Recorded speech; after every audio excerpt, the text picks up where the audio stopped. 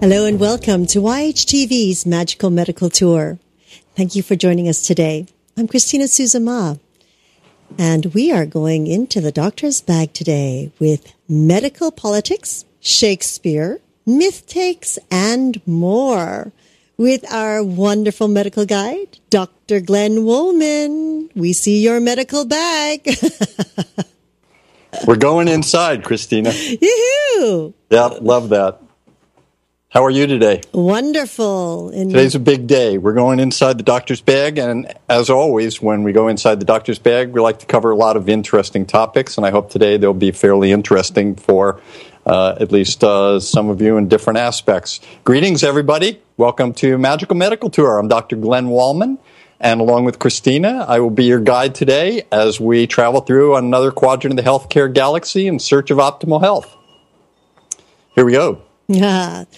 Well, almost here we go. Now, anytime during this show, you can feel free to ask a question or make a comment simply by scrolling down on your screen and typing it into the comment box.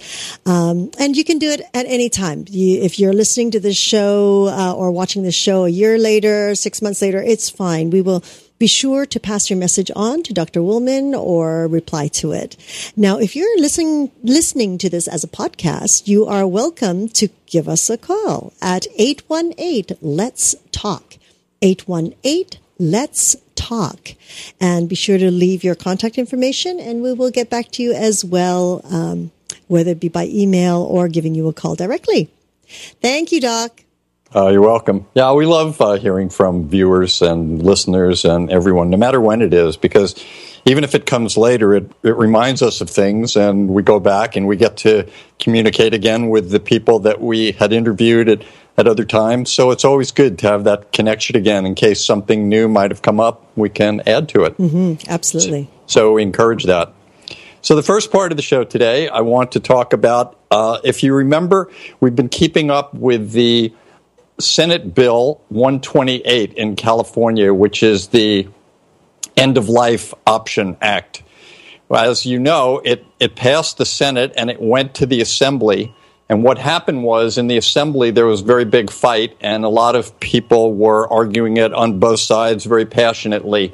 In fact, there was one headline that came up about this that said, California House hearing Tuesday on dangerous bill to legalize assisted suicide. Oh, no. So that's really?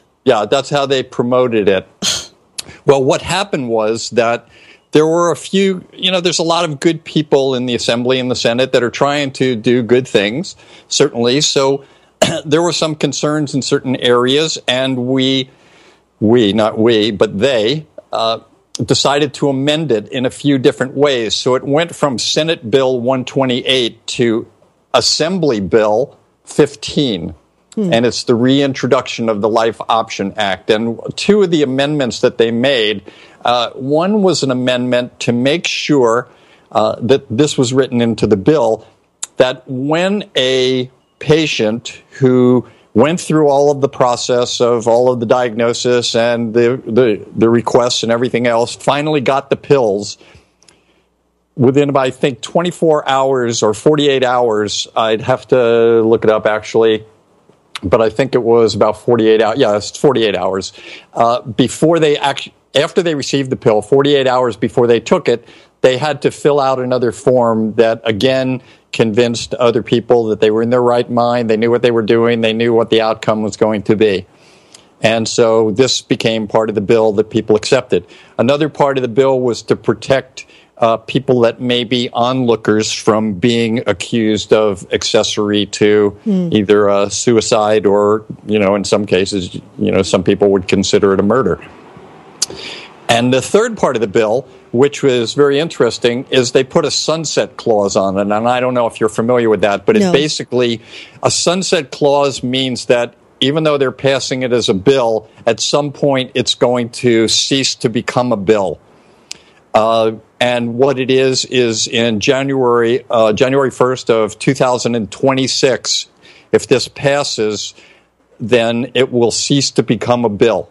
Now, there are two ways that they can make this change. One is if they decide to extend it, and another is if they reintroduce it and vote on it again and extend it for life or in perpetuity, etc. So what's happening now is that it's gone back to the assembly, and they're having a very passionate discussion on this, and it's very interesting to listen to the different sides. And everybody sees things from different points of view. There are fiscal aspects of it. There are health aspects of it. There are religious and spiritual aspects of it. There's just basic pain and suffering and humanity aspects of it. And each person that's going up to speak to the assembly to either be pro or con is very passionate about what they want. But I think, from my point of view, this is an important bill. And the reason we keep bringing this up is because it's necessary to talk about. And I have a feeling that it's going to be coming to your state at some point in life if you don't have it yet. And since most states don't have it, it may be something to follow, and certainly right now. So what's happening right now is it's in the assembly, and they're discussing it, and they're going to vote on it. And when they vote on it, it's probably going to be one of three things: either to amend it again, which I doubt that will happen, or it will pass, or it will fail. If enough aye votes have it, then it will pass. And because it was amended, it will have to go back to the Senate where it was originally produced, because it's no longer the similar Senate bill. So then the Senate will have to look at it again and vote on it. And if they make changes, it'll have to go back and forth. But unfortunately, this bill has a timeline on it. So my thinking is that if it doesn't end this September, it will stop. And then what will happen is, if the people, and there's been a poll at Berkeley, put out a poll recently, and it showed that 70% of Californians actually believe in this bill. So the other option that people always have is to put it on as a referendum and vote on it by the people. And if the Assembly and the Senate don't vote on it, don't pass it, we the people can still choose to put it on the next ballot as a vote and let the people decide. But if they choose it, then we move forward on that.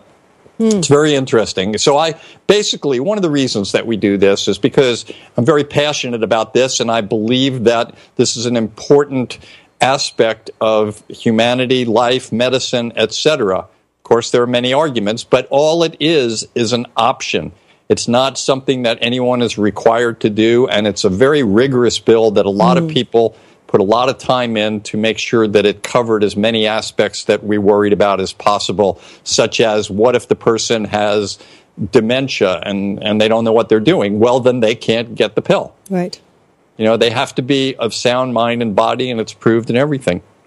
So that's why I'm so passionate about this, and that's why I keep bringing it up to people, not just for California, but for all over the country and all over the world, where, we have to be looking at life as very important, and always looking for new ways to help people, So if we can extend life with quality and without too much suffering, that's good. And that's always an option that medicine looks at. But in this particular case, this is just an option. So we will see.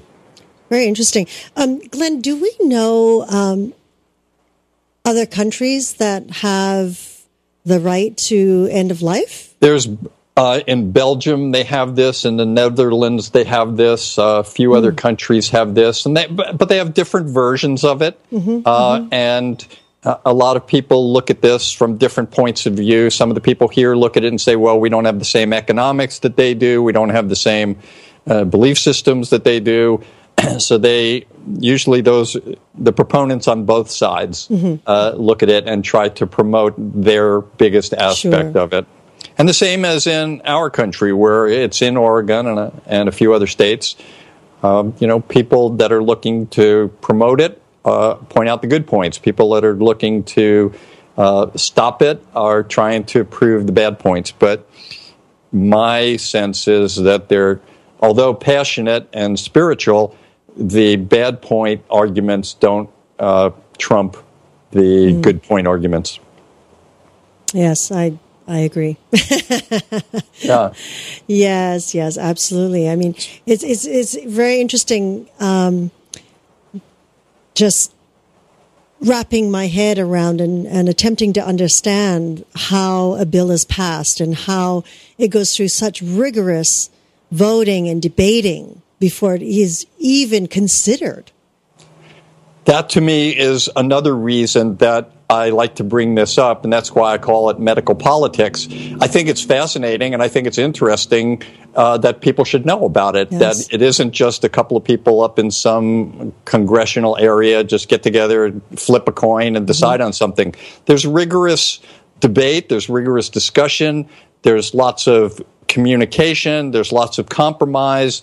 Somebody brings up a point that they're worried about, and the people on another side will try and figure out a way to make it so that they're not worried about that anymore. So it goes through a lot, and this is an important part of our legislative process that even from a Magical Medical Tour's point of view, I think it's very good for people to know, especially when there's an issue about health. You know, and I love issues about health, as you know. But I'm finding this very fascinating also in terms of the legal aspects of this and how the legislation does work with all the readings and hearings and committees, multiple committees and back and forth and everything else. I was able to, they have a website, and I encourage people to do this periodically. There's a website that you can actually go to that you can watch the California Senate and the Assembly voting and discussing things and how they call something to order and the ways that they promote and discuss and vote. You know, now one of the most interesting things, obviously, many years ago, it was always a vote by somebody would write in their vote and they would hand it, and then the clerk would count up all the votes, etc. And then they went to voice votes occasionally, where everyone would go aye. The senator from the county of Orange would vote aye or nay or something like that. But now it's done by computer.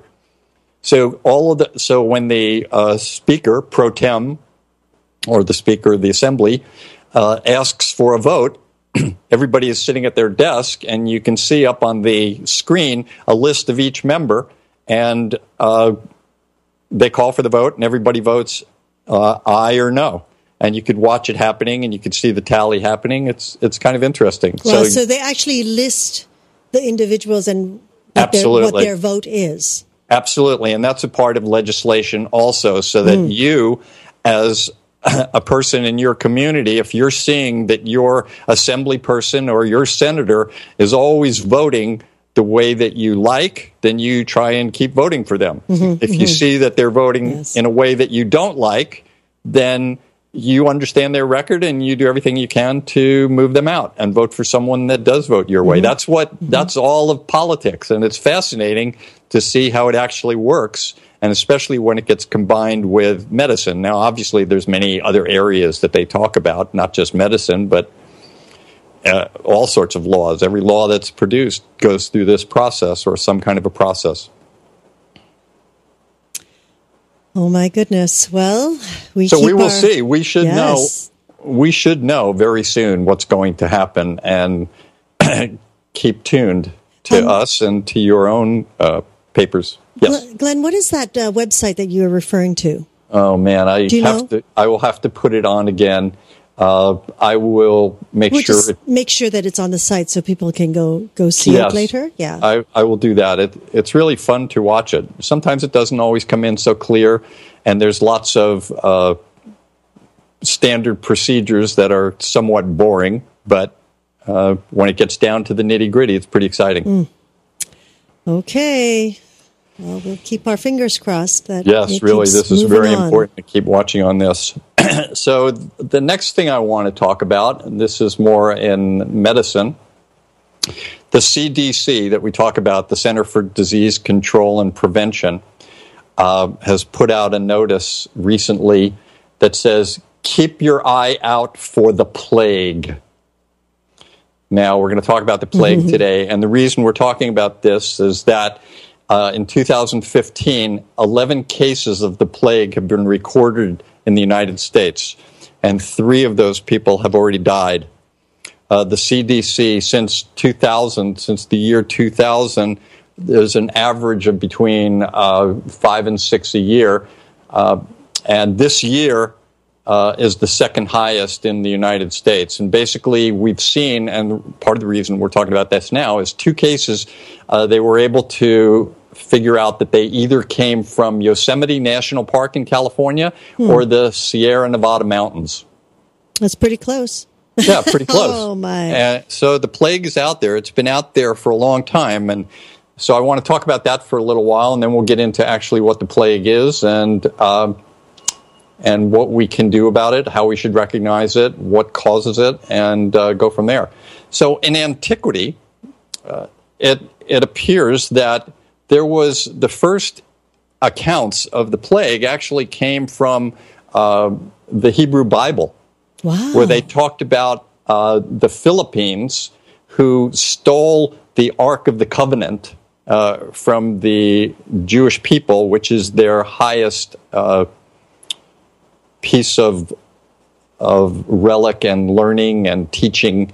It's everything that they're about. It was stolen, and the Philistines came down with, and they described these boils and lesions and everything else, and they were all dying from it. So it's possible that this wasn't the actual plague, because the plague sometimes they talk about as any major illness, and it could be something that crosses the world. Could be usually from a virus like smallpox or typhus or measles or something like that. But in this case, it's a bacteria, and we're going to talk about that. When the plague, there's been at least 3 major plagues in the history of our species. One was in around the year 500 AD to around 750. A second plague was around 1300 to about 1800. And then there was a third big plague from late 1800s into the 1900s.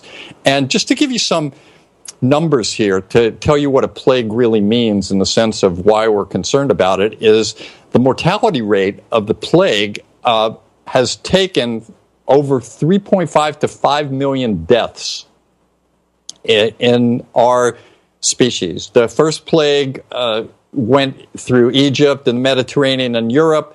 The second plague was started in Central Asia and went through the Mediterranean and Europe. And the third plague probably started in China, went to India, and also came to the west coast of the United States. And what they were able to figure out at one point early on was that it was maybe the grain ships were the source of what was causing the plague and being able to travel from one country and one continent to another. At the peak of the plague, there was in Constantinople, which is now Istanbul in Turkey, 10,000 people per day were dying. Wow. Yeah, what year was this? This is in around 1300. 1300s? Right. And then at one point, there was also, they predict that there were 100 million people across the world that probably died. Maybe 50% of the European population succumbed to this disease. And in Rome, Italy, we actually have a picture of what the doctors used to wear because they didn't know what caused it. So they were very fearful. You can imagine people dying everywhere, households, people running and panicking and not knowing what the cause was. And you can see this picture. And I actually have here the actual mask that the doctors wore. And they would stuff this mask with herbs and spices in hopes of being able to prevent themselves from getting the disease, even though they didn't know how the disease came about. So wow. This disease also had the name of the Black Death or the Black Plague, and basically it was the largest death toll from any known non-viral epidemic in the history of us. And basically, so what happened in the last plague that started in China in around the 1800s, 1894, 2 bacteriologists, 2 scientists a man named Yersin from Switzerland and France, and a Japanese man named Shibasaburo isolated the actual bacteria. And eventually it was called, for one of the people, Yersinia pestis. And we have a picture of that. It's magnified a lot. But this is the actual bacteria that causes what we now call as the bubonic plague. And I'll explain that in just a minute or two. And then in 1898, a French scientist named Simond finally figured out that the flea, a special type of flea, was the vector for this disease. So this is how, and we have a picture of that flea also. So it's very interesting that in epidemiology and science, first we see people dying for unknown causes. And of course, people made up decisions of what it was, religious reasons and spiritual reasons and political reasons, whatever, military reasons. But eventually we were able to see the scientists come in, go to Hong Kong when one of the epidemics was happening and discover the actual cause. And once we knew the cause, then we were able to figure out how to prevent it. So let's talk about this for a few minutes. Here's what happens. We see that it's basically an infected rodent, and it's usually a rat. Sometimes it could be a squirrel or something else, but let's stay with the rat hypothesis right now. And this is a little bit of chicken and egg, which comes first, but you have to get an infected rat. And the infected rat gets infected from a flea that bites it. But once the rat is infected, this flea gets onto the rat and starts sucking the blood out of the rat with a bite. And it pulls the infected bacteria into its stomach, the stomach of the flea. And as the flea brings in more and more, drinking and gorging itself with this bloody mixture with bacteria, the Yersinia pestis bacteria, the bacteria coagulate or group together and block the stomach of the flea. So eventually the flea keeps on eating, but it can't actually take in food and assimilate it so that it stays alive. What happens then is the flea, which is now infected, will get onto a human, and then it will bite the human. And when it bites the human, it's trying to suck the blood out of the human, which is its natural way of getting nourishment. But because the stomach is blocked by these bacteria, it causes the flea to vomit and regurgitate all of these bacteria into the skin and into the bite of the human. And that is how the infection starts. So the flea vomits up the bacteria into the bite, and then this group of bacteria move through the interstitial tissue and eventually get picked up by the lymph nodes.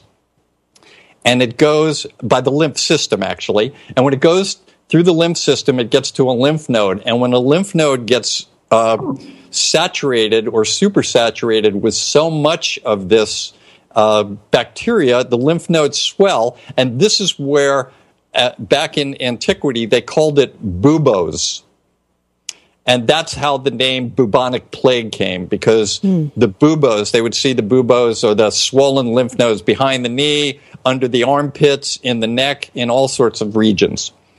And this, aside from the symptoms that would be from almost any bacterial process, fever and malaise, etc., not feeling well, they also had these big swellings. And when the lymph nodes would actually get so supersaturated, they would actually, aside from the bacteria and the size, the bacteria would emit these toxins which would cause hemorrhage. And then the lymph node would break, causing the bacteria to then go into the bloodstream. And then this would add a whole other set of symptoms. For example, when it gets into small blood vessels, it'll clog up the blood vessels. The tissue will start to die, become necrotic, as we call it. Gangrene can set in, and people start losing their limbs. So it's very ugly, and their skin turns black. And this is why they also called it, aside from the bubonic plague, the Black Death. You know. Wow, that's pretty vicious, huh?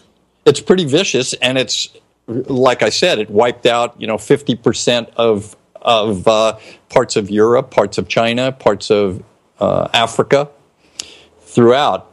So that's the process of how it happens. And wherever the bacteria get, these are the kind of symptoms you can have. So it can get into your lungs, and you can have respiratory symptoms. It can get into your brain and central nervous system, and you could have signs of inflammations and infection of the brain and the nervous system. It can get to many parts of the body. And usually, once you start having these symptoms, you're dead within hours to days.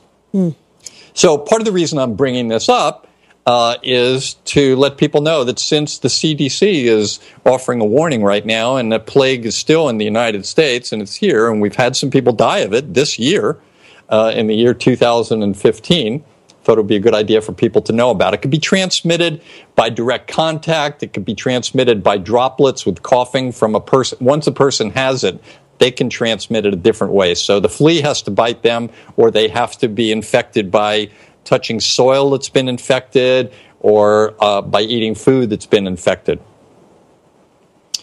Now, we do have, since these people discovered the bacteria and the causes and vectors, we have ways of taking care of it. So clearly, for example, in Yosemite, when they recognized that there might have been a problem with rodents, they closed down parts of the village and cleaned the whole place out. Sterilized it, got rid of the rodents, and cleaned it up, and then it becomes safe again.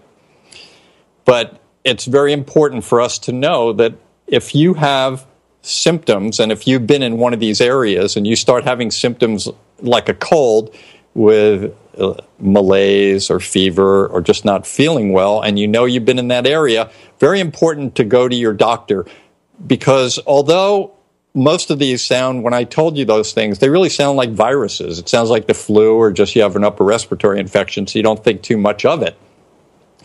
But the point is that if it is a virus, then we don't usually have as many treatments for it. But if it is the plague, we actually do have treatments for it.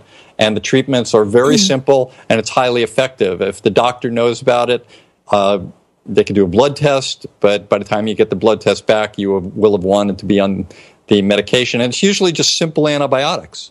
So that's why I'm bringing this up. If you go to one of these places and you have symptoms of something, very important to probably chat with your doctor about it. They do have a vaccine for it, but the vaccine is not recommended by the CDC for the general population. It's really recommended for scientists, bacteriologists that are working specifically with this Yersinia pestis bacteria, for people that might be going into a zone where it's happening, say healthcare workers, Doctors Without Borders, or people like that are going into an area where there might be a plague. Those people might get the vaccine for it. Oh, my goodness. So basically, that's about it. So how do you think those two died from it? Do you think that they waited too long? Yeah, absolutely. What happens is you think, I have the flu, or I have just a virus. It's not something spectacular. The big buboes, the big swellings, don't occur right away, or the necrosis, or the real bad disease. But if you think about it, when you get the flu, what are your symptoms? A little fever, you don't feel good, you're tired, you're achy. So the symptoms are very vague. And these people probably not thinking about anything, and someone going, I don't feel well. You just got the flu, you've been away, and you'll be okay. Here, take some aspirin, or take some Tylenol, take some fluids, take some chicken soup. In this case, chicken soup doesn't work. No. In every other case, probably it does work, but not with the bubonic plague. The buboes So you know that there is a definite issue when those buboes start to show up. When those buboes start to show up, most likely you're not going to live. And that's what people saw back in these were medieval times where we didn't really know too much about bacteria and everyone was just fearful. And can you imagine being in Istanbul at a time when 10,000 people per day or so were dying? Wow. And it's scary, and you don't know what's causing it. Now, interestingly, throughout history, military leaders have used the bubonic plague to their advantage. They didn't know what the cause was, but they would take dead animals and they would sneak them into villages or into the army camps of the enemy and wait for these people to get sick and die. Germ warfare, right? Biological warfare started back, before the Common Era. Everybody was using this, and there's lots of military history, and people discuss the possibilities. Did this help this group of people win the war over that group? And there's lots of interesting topics written about that, in terms of biological warfare, etc. Yeah, the whole thing is very interesting in the way that we learn about disease, we see what happens, and we see the way that the medical community tried to cheat it when you look at that costume that the doctors were wearing at that time to protect themselves. It's very interesting, and the way that the epidemiologists go about. These are brave people. Can you imagine that right now? Let's say in Hong Kong there was some kind of a disease that was killing thousands of people a day. Could you imagine your idea to say, "Oh, I think I'm going to go over there and try and help and figure it out"? Most people would want to stay away from there, but these brave bacteriologists and scientists would go there and they would do the science and they would do the studies at risk of their own lives. And so, I always like to honor the process of the science trying to figure it all out. Well, losing my earphone here. Thank goodness this day and age they do have those wonderful suits that they can put on. Yeah, they now have the hazmat suits, etc. Yeah, I mean, so that's very good, and we have better science now. Sometimes you don't even have to go there. You can scientists in that area there can take blood samples and urine samples and tissue samples and send it all around the world to help other people diagnose it. But still, even every bacteriologist that's working anywhere in the country for any infectious disease or any infectious disease person. We've interviewed a few on our show. In fact, they do an amazing job, and I love that about what they do. So what do you think? I mean, how would we know? It's like when you go camping or you go for a hike in the woods these days. I mean, now we have to worry about the ticks because of the Lyme disease. Now fleas are all over the place. And I hear that recently in San Diego now they have to spray to try to get rid of a lot of fleas.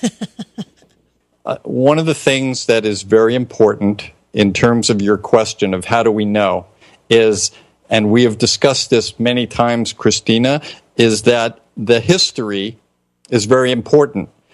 So when you go in to see your doctor, it's important to have a history and to be able to say, "Oh, I was in Yosemite last week, and I listened to Magical Medical Tour, and they said that the plague was there." But you need to be able to have a history, and you as the patient needs to bring in as much knowledge as possible to the doctor. So when you have these symptoms, under most circumstances, if you've just been in your house and not exposed to anyone with anything, then you probably just have the virus. But on the other hand, if you have been in a place where you know something is going on and you get something, or if you have flea bites on you and you get concerned, even if you get a little more paranoid than you necessarily need to be because it was just a regular flea bite, and not too much is going to happen from it because this particular flea didn't have the Yersinia pestis bacteria in it, you're going to be fine. But if you have the flea bite, you're not feeling too well, get to your doctor, and with your doctor, you can make a decision that will be in your best behalf. Mm-hmm, mm-hmm. Now, are they able to, because the symptoms are so common, I want to say common, because it's a fever, is, maybe a slight cold symptoms, etc. Mm-hmm. Would they be able to pick it up through a blood test? Yes, they can pick it up through the blood test, but the problem is that usually the blood test takes a little while. So while you're doing the blood test, most likely, if there's enough good evidence of your history and your concern, if you say, doctor, I was in Yosemite staying in that lodge where someone else died from the plague, and I had flea bites, and now I have these symptoms, most likely the doctor is going to say, well, under normal circumstances, I wouldn't really want to give you an antibiotic, but because this is so deadly, right, I'm going to give you the antibiotic, and we can wait for the lab tests and go from there. And if the lab tests come back, we can take you off the antibiotic, but if they come back negative, if they come back positive, then we're really glad we put you on the antibiotic. But it's a simple, in most cases, it's a simple treatment. I mean, it's almost, you've heard of doxycycline? Yes. Okay, that's one of the treatments for it. So people have taken doxycycline for a number of things. Sometimes you take it for a toothache or an infected tooth. So it's not necessarily one of these vague experimental medications that, like chemotherapy. Right. It's more simple antibiotics, and there's a whole number of them. And what may happen over time if the plague comes back more virulent in a way, they may develop resistance and we may have to change. But right now, it's pretty simple. Like I said, there's only been 11 in the United States. But still, if one of the things we always talk about with statistics, Christina, is, it's very tough to come up to the person who's the only one in the history of our species that has this type of brain tumor. The statistics do not mean anything to them at that point. Yeah, no kidding. Right? And so you could say, yeah, but you're the only one that has this, or it's only 1 in 52 billion. But if you're that one, it makes a difference. So really important. The basic thing is to know a little bit about the plague, know that it exists, know that it's out there right now, and especially in the western states, just be aware of it. And if you have some symptoms, go see your doctor and talk about it. It's much better to do it that way than to be dead. I guess that's an easy way to say that. That's putting it really straightforward and simple. High level of wisdom here on Magical Medical Tour. It's better than being dead. There we go. Okay. Wow. That's now we have to be cautious when we're out there hiking. Yeah, and also, you can get it from a flea. It's not just from the rat and the flea. Sometimes an infected squirrel, even one of your pets that can get, if they get infected by one of those fleas and they have it, you can get it from your pets also. But it's got to be with that bacteria. Now, throughout history also, there have been many episodes of what they call pandemic or worldwide diseases that they thought was the plague, but interestingly now, the science with DNA testing and a number of other things, there were a few times throughout history in ancient times that they were able to go to burial sites and get tissue, sometimes dental tissue or other pieces of bodies that were in mass graves, for example, and test them with DNA, and they found that they were not actually the Yersinia pestis, but they were viruses like smallpox or typhus. I see. Or something like that. So they have done DNA testing, and in fact, they were able to do the same thing with the plague when they looked at the plague that caused the major problem in the world, killing half of Europe, et cetera, they were able to go back to those mass graves and do the DNA testing, and in fact, it was the Yersinia pestis, the one that we have the picture of. I guess we should have, at the very beginning of the show, mentioned that there will be visuals on this show. Oh, what we're mentioning. Actually, I think it was pretty early that you were talking about the photos, so we should be okay. We can always put a little note on the website itself. Yes. Yeah. All right. So I think that's it. Unless you have more questions about how you can get it, what the treatment is, why it comes about. No, I mean, you were so thorough with this. I'm just thinking, okay, next hike, be careful. Yeah, be very careful. Flea spray, everything. Yeah, and one of the things, you bring up a very interesting point, especially also about the ticks and Lyme disease, that we've talked about, remember, with Barbara Abruzzo and her bout with Lyme disease from a tick. Yep. I think it's very important when you go out into nature, as much as we love nature and want to be out in nature, that when you come home, that you do a thorough examination on yourself. And if you have someone, a loved one that is willing to do an examination on you on the parts that you can't see as easily, very important. Go through this very carefully. They could be in your hair. They could be on the bottom of your foot. They could be on your back. So I think that's a very good point that you bring up, that when you do your nature hikes, do an examination on yourself and make sure you are okay. And then just be aware if you start developing symptoms, keep in mind that you were out there. Yeah, absolutely. Okay. All right, we're finished with the plague. Oh, that's amazing. That's amazing that it's still around. Right. I love that mask, by the way. Yeah. That's a very cool mask. It's great. They were using these in Rome. It's I love getting this. I was very happy to be able to get this. All right, so now we're going to move away from the plague, and we're going to another portion of the show that we introduced a few sessions ago. And I think, I don't know if we ever agreed on the name or agreed on the musical. Christina, hum something for me or give us a fanfare of some kind. Oh. That was it? No, I don't know. We're going to do Myth Takes. This is where we look at some of the myths that go around our society all the time.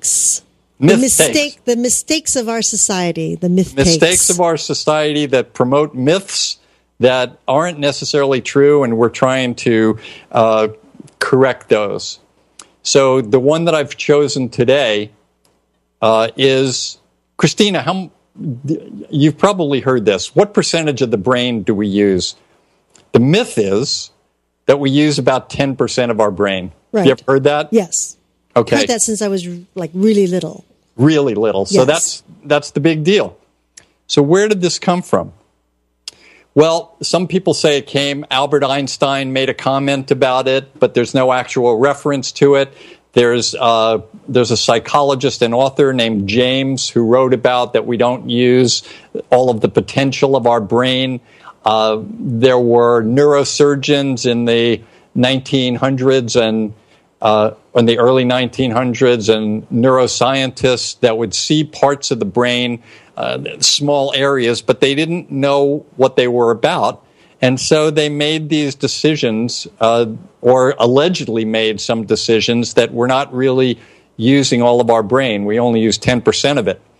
And then what happened was that there were other people that were trying to promote things. Self-help people were trying to promote it. People that had these elixirs that say, with this you can develop powers in your brain for great memory and to be able to do superhuman things, and even maybe to do telekinesis or move objects once we use all of our brain, because we're only using 10%. There's that other part that is making it so that we could do magical things. And this is why the myths continue.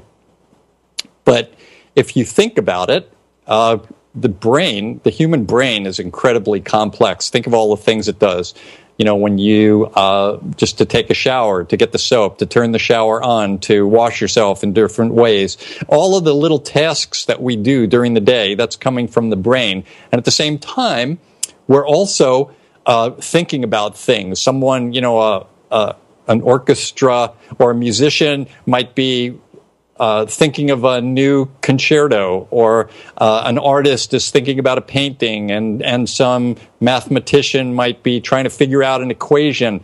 all of these things, and then the spiritual aspects of what our brain does. Totally complex, and you can't imagine that only 10% of our brain would be used for that. But now we have evidence. So the evidence comes from studying people that have had brain damage, either from a traumatic incident or from a stroke or from a neurosurgical procedure. So we know parts of the brain from that. We also have metabolic types of studies, and we have what I talk about all the time now with our neuroimaging and functional MRIs, functional brain MRIs, where we can see when somebody is angry, this part of the brain is lighting up. When someone is happy or when someone is sexually aroused, these parts of the brain are lighting up. And we're seeing how the brain works. And what we're seeing basically is that we use 100% of our brain. So the myth of 10%, not true. We use 100% of our brain. Now, you can say that at certain times, parts of the brain won't be used as much. During sleep, certain parts of the brain may quiet down a little bit, but the brain is never totally quiet, and every part is being used. And I really like that. I'm going to tell my brain that. Yeah, you tell your brain that. So what we may be able to say in reality is that in terms of the 10%, we may only know about how 10% of the brain functions. So that part may be something where we can't perpetuate the myth that we only use 10% of the brain. We're using all of the brain. Every part of it is being used as long as it is healthy and functioning appropriately. So when next time you hear somebody say, we only use 10% of our brain, you can say to them, no, that's not true. We actually use 100% of our brain. That controls everything. Now, so as far as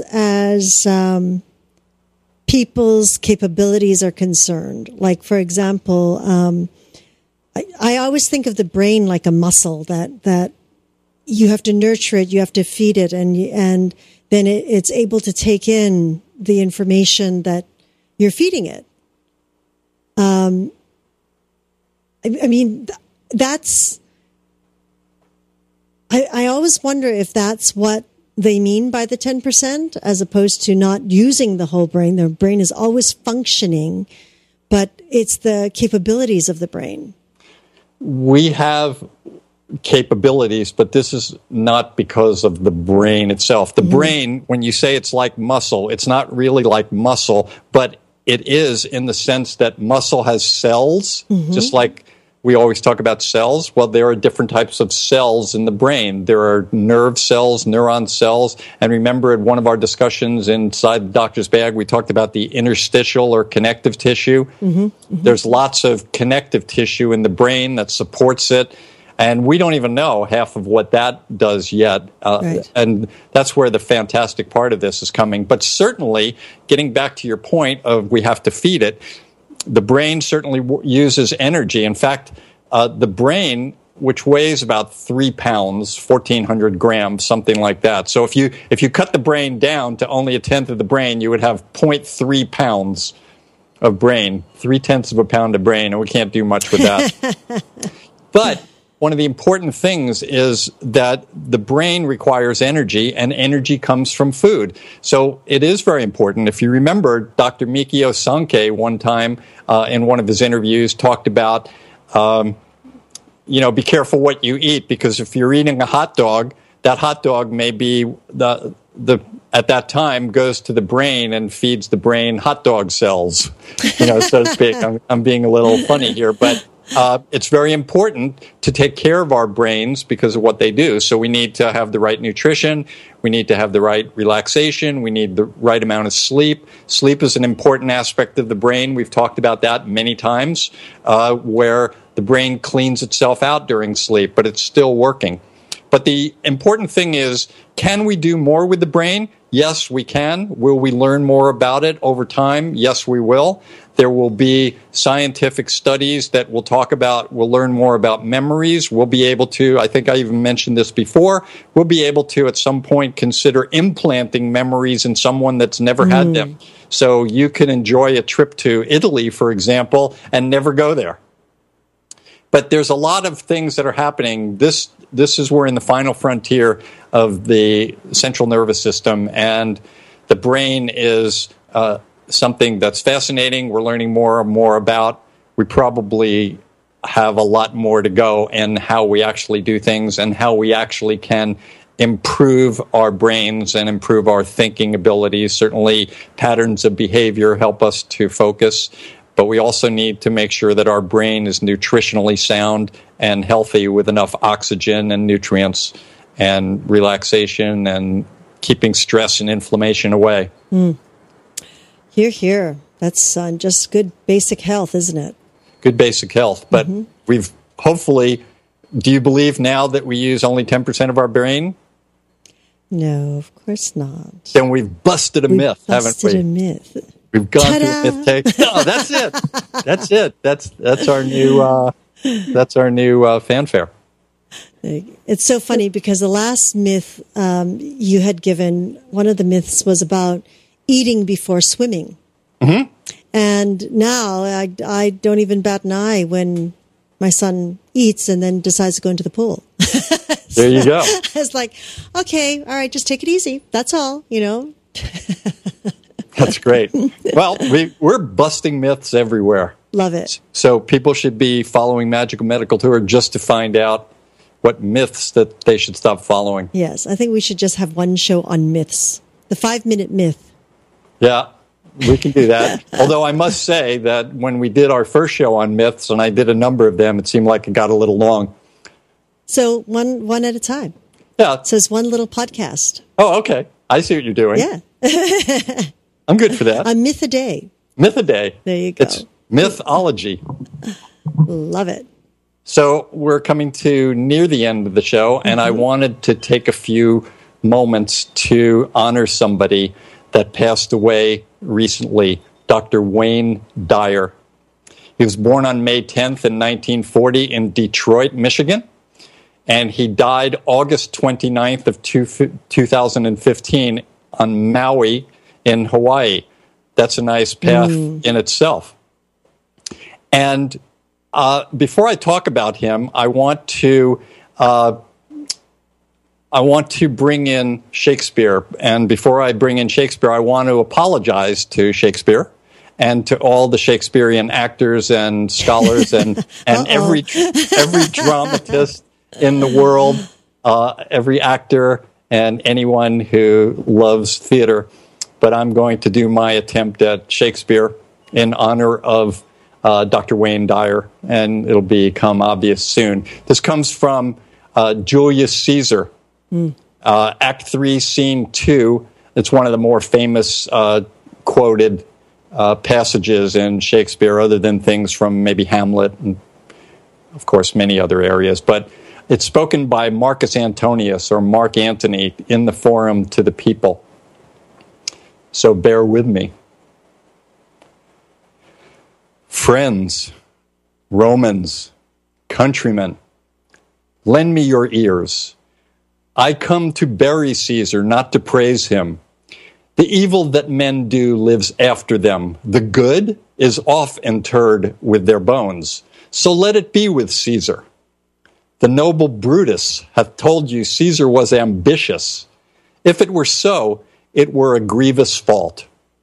So even in Shakespeare's time, he understood that ambition as a process could be a grievous fault. And he even alluded to the fact that the Romans, as ambitious people and certain leaders, could have grievous consequences from their ambitions. One of the things that Dr. Wayne Dyer promoted on his path to growth, spiritual growth and happiness, was going from ambition to meaning. And that's a key in almost everything he talks about. So when you're trying to become a better person in your life, you go from using ambition as the motivating source to meaning to be the motivating source. He was a self-help author. He authored many, many books. He was inspiring as a motivational speaker. He focused on improvement by way of spiritual growth. He got his doctoral degree in educational counseling, and he spent the rest of his life writing books, teaching people how to become better. His first book was called Your Erroneous Zones, and I like that title. Mm-hmm. It sold over 35 million copies, and it's still selling to more and more people. Each generation that picks it up, more and more people are reading it. So I think he's an important person that's made an important influence on health. And that's why I wanted to honor him today in Magical Medical Tour. He's a great person. He died. He had 8 children. He wrote many, many books. He's been on television. He's made movies. And I recommend, if people get an opportunity to see his movie, The Shift, take an opportunity to see that, and you'll learn some very interesting things. He said, if you believe it will work out, you'll see opportunities. If you believe it won't, you will see obstacles. And I think that, when I look at myself sometimes and I look at some idea of something that I'm thinking about and I have to do something with it, if I start thinking about it negatively, all the obstacles come up, and it's an obvious reason why I shouldn't even, undertake this process. And then if I just change and I sit back for a second and I say, well, let's try it a different way, then suddenly opportunities come up, and it's a great thing. And I love that. So I wanted to take a moment to honor Dr. Wayne Dyer. We'll all miss him. Mm. Have you ever had any experiences with him? No, not at all. Not personally. Not personally. I've heard a lot about him, and as I was saying before the show, that I was hoping to meet him because we were supposed to, I do believe, be on the same cruise at the end of this month. So he took people on cruises to very important places. He took groups of people to Assisi, where St. Francis was. And, they did lots of searches and in terms of spiritual growth and healing. Mm-hmm. And that's what he was all about, taking the purpose in life for ambition. How much can I get? What can I own? Look at all these things I have, to a sense of purpose and meaning and service.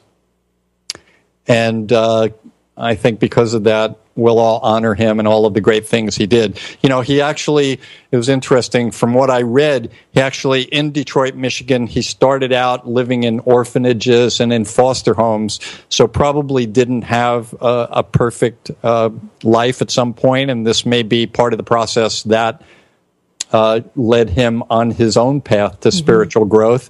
And he was fortunate, and we were fortunate enough that he was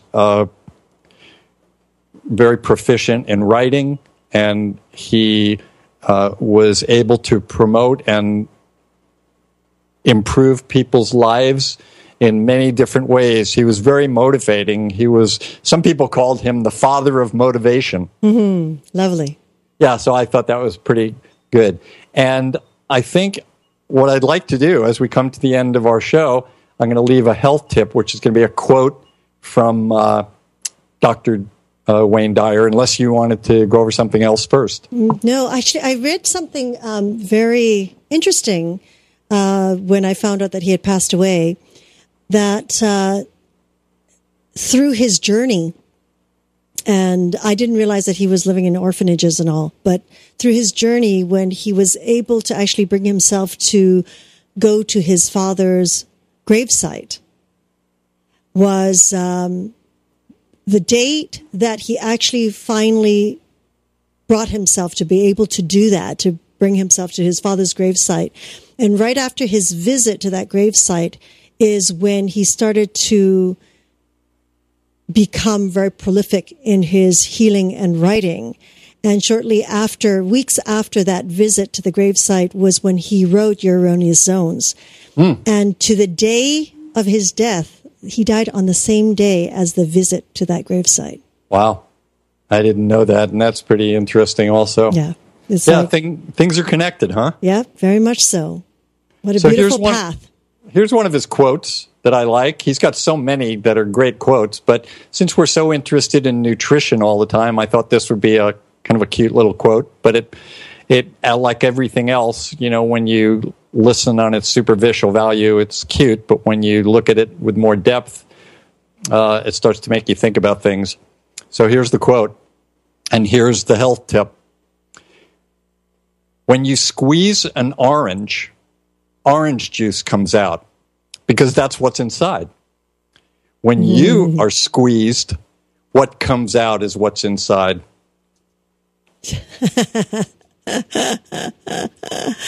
I like that. Yeah. I know. I really like that. I was hoping you would. And yes. I hope that all of our listeners and viewers like that and learn from it because, but unlike an orange, where it's always going to be an orange, if you're squeezed and something comes out that you don't like, that's when you can start looking at Dr. Wayne Dyer's advice and change yourself so that what's inside of you is what comes out when you are squeezed. Lovely. Oh, I like that tip. It's so simple and yet so profound. Yeah, it's one of those things. Very nice. Well, I'm grateful for all of our viewers and listeners for listening to Magical Medical Tour and supporting us. Grateful to you, Christina, and Yoga Hub, and Segovia for putting together our program and making it available to everyone. I'd also like to thank, as always, my teachers and all of my healers for allowing me to be on my journey. And I look forward to getting together with Christina and all of you again on Magical Medical Tour when we explore another quadrant of the healthcare galaxy. But until that time, until our next meeting, I wish you all optimal health. And of course, thank you so much, Dr. Glenn Woolman, for another great show Into Your Doctor's Bag. And we would like to thank each and every one of you for joining us in this new platform of education and information. We're always grateful for your continuous support, and we look forward to hearing your feedback on how we can serve you better. You can connect with Dr. Glenn Woolman through his website, glennwoolman.com, where we always encourage you to learn about his Metaphor Square Breath. Now, when you watch or listen to our podcast, it'd be really wonderful if you could like us or pass our link on to others that you know will benefit from our shows. And of course, we're always very grateful for your suggestions and feedback, comments. Just give us a call at 818-LETS-TALK. 818-LETS-TALK. Thank you for joining us. Until next time, namaste.